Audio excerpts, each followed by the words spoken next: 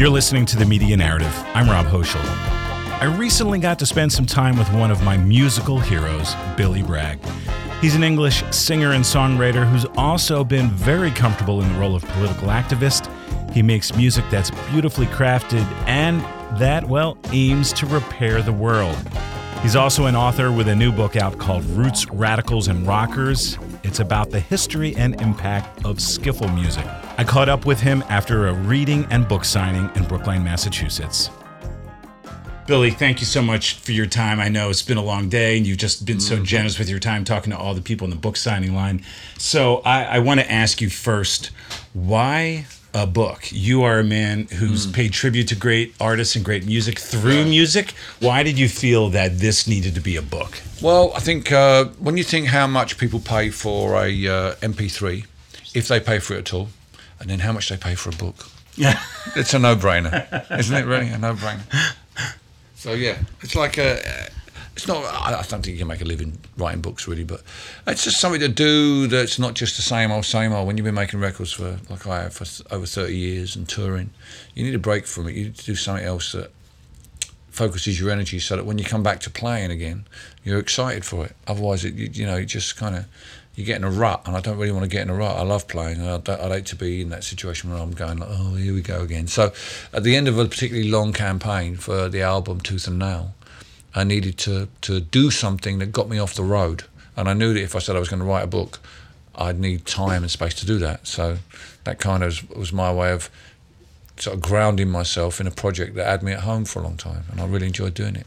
And did you know skiffle was going to be the topic? Yeah, I mean, before I said I was writing the book, I tried.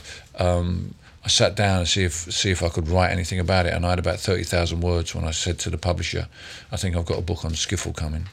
And my partner who manages me is kind of like prefers me to do rock and roll gigs because you can make money, and I can make more money on a good weekend at festivals in England than they paid me to write the book. But that's not really what it's about. It's really about doing something that engages you. And I think, as you can see from the book, it's it ended up being quite a hefty volume and a lot of context and a lot of connections made in there. I found it really, really intriguing going through the 1950s and the history of jazz and all that other stuff. I really enjoyed myself doing it. And we were just talking earlier about who owns this music, and I really liked what you said, that skiffle, like any other kind of music, belongs to everyone. I can understand why people have concerns about cultural appropriation, but I think in the end, music is one of the best ways to break down barriers between ethnicity and nation and class.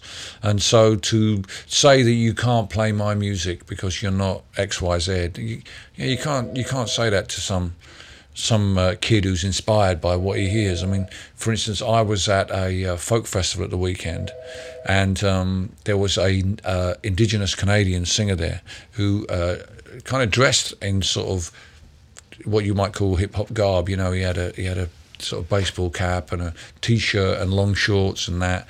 And when he did his songs, they were in the hip hop form. But also he accompanied himself by strumming gentle chords on an acoustic guitar, and then he would switch into his own native Indigenous language and beat the guitar like a drum. And this mixture of all these styles just blew my mind. I really thought that is so brilliantly brought those things together, because obviously he was talking about Indigenous issues.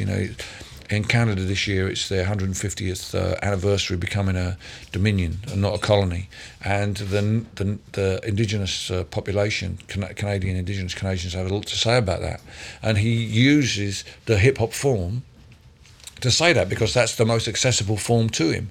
Obviously, he could sing it in his own Native American tongue and music, but he would never get in your timeline and my timeline doing that. So hip hop provides him with a way to get his message out to more and more people. And I can't imagine people who come from the hip hop tradition saying to him, "No, you can't come in, buddy."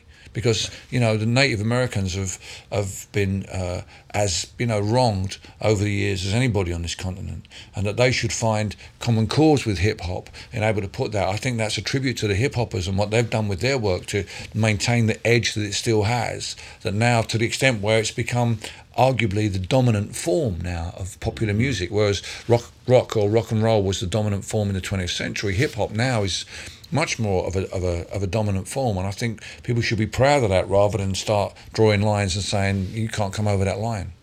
Yeah, I definitely think that's true. I mean, teaching young musicians as I do, that seems to be the currency that everyone has in common these days is hip hop. You know, before it was the guitar, you know, and Skiffle was the beginning of that. The guitar was the common instrument that everybody used to express their views. It was through that. It was a new instrument. It belonged to that generation. Now it's beats. Now the digitization of music. It's the accessibility of beats and the ability of you know, to be able to use a laptop to put those things together. That is now what's accessible to everybody, you know, and that is now the arguably the most, not only the most dominant but also the most valid form. So that it should be accessible to everyone is, I think that's a step forward for music. It's reborn again in the form of hip hop, and you know, when you've even got Ed Sheeran, you know, the classic white boy with a guitar. It turns out he's not playing like Bob Dylan. You know, he's playing like Chuck D. I think that's a good thing. Can you draw a connection between Skiffle, or at least the way Skiffle transferred, and where we're at now with hip hop?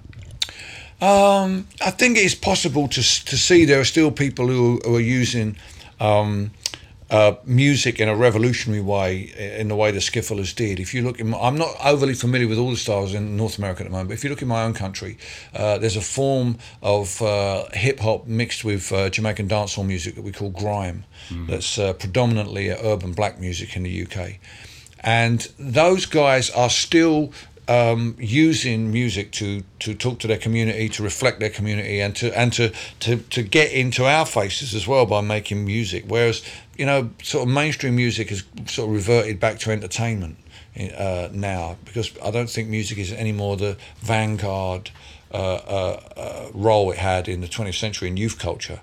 In some ways, you know, the internet and those means of communication have superseded it. But for the grime community, it's still their way of talking to one another and to the outside world.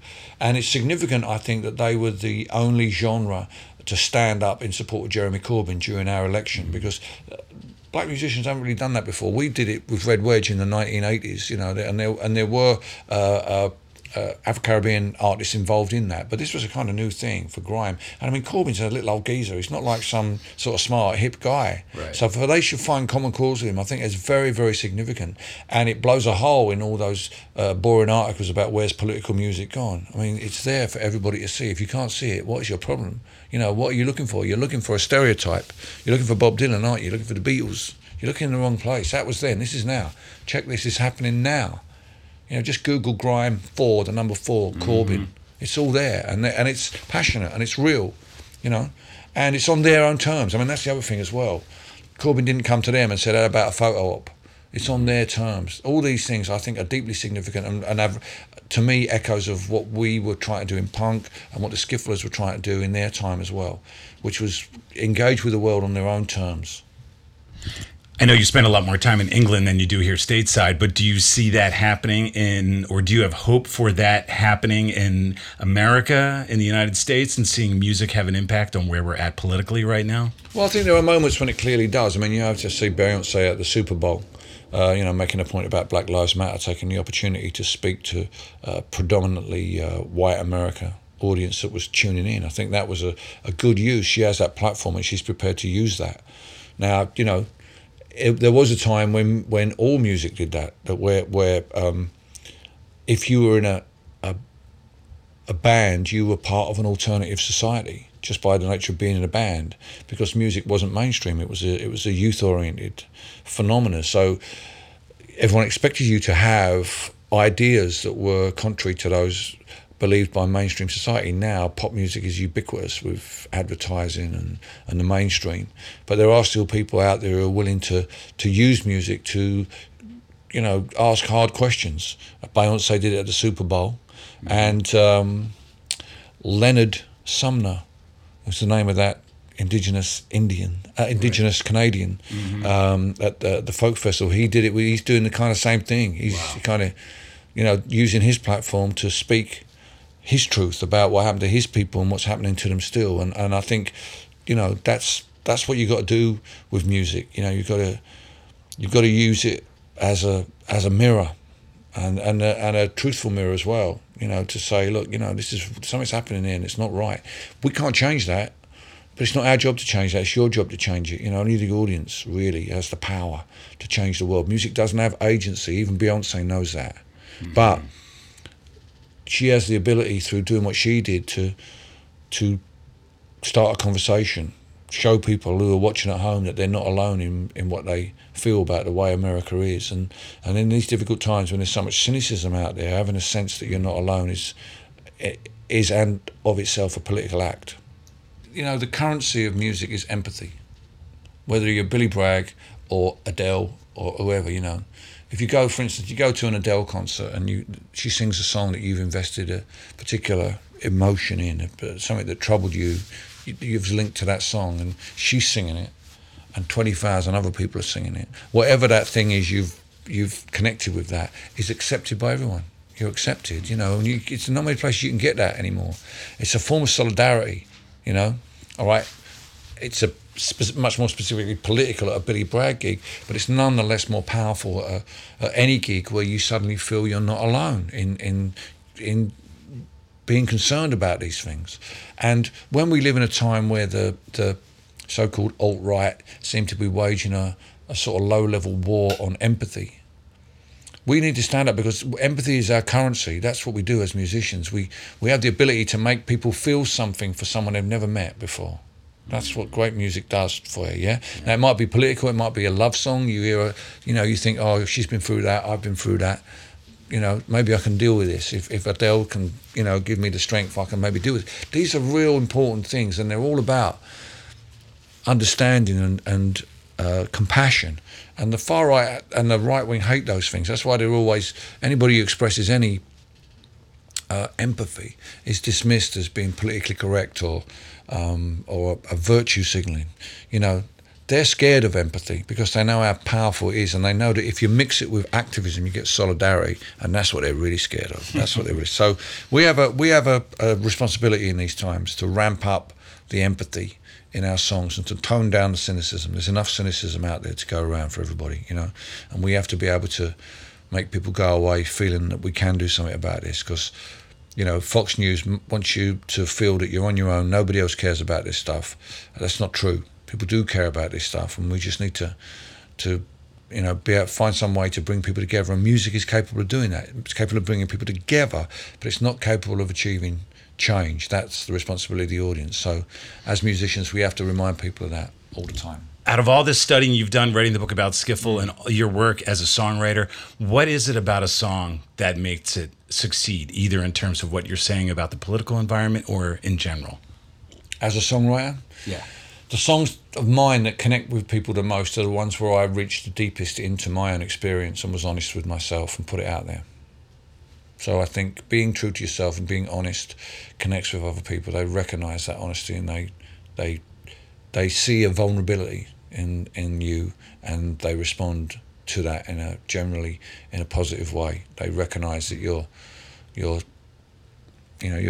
offering up your truth, and for their in a way that's kind of like you're kind of putting yourself at their mercy, and they tend to respond positively to that in my experience. So I would encourage anyone writing a song to try and do that as often as they can. What's your next book about, Billy?